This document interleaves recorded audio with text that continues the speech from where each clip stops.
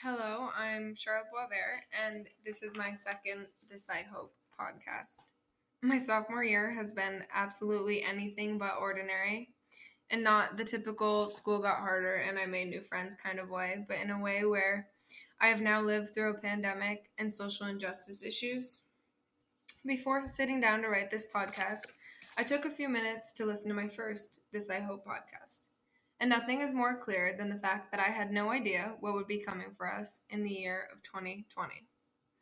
I preached the forgive and forget practice, which to this day I still believe, but has become harder to do as I have seen the evil in the world over the past couple of months. Up until recently, I have believed that most people are good, as taught to me in one of my favorite songs by Luke Bryan. He says, "I believe this world ain't half as bad as it looks. And I believe if you just go by the nightly news, your faith in all mankind will be the first thing you lose." Which is completely true.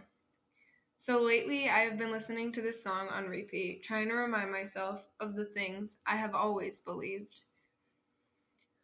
The one thing I can say I truly hope is that the world will once again show me that most people are good, and I will be able to believe it wholeheartedly once again. Sophomore year started out great, but ended in a very different way. Things started to turn in March when a new virus rolled in and not only scared the whole world, but shut it down.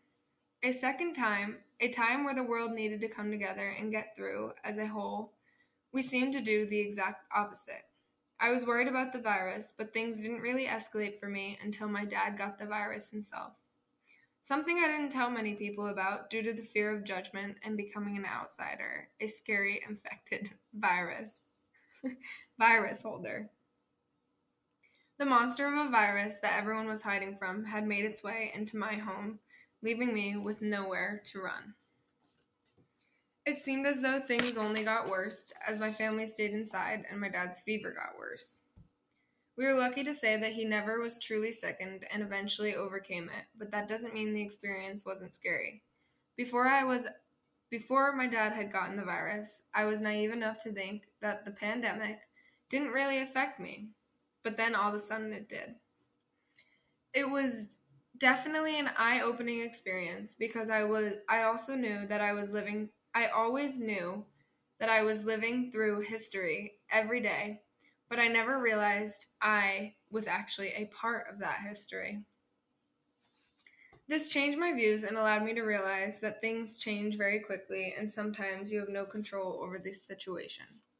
I have come to the conclusion that I am selfish to say that this virus has ruined things for me by taking away my opportunity to get my license and my sister's graduation.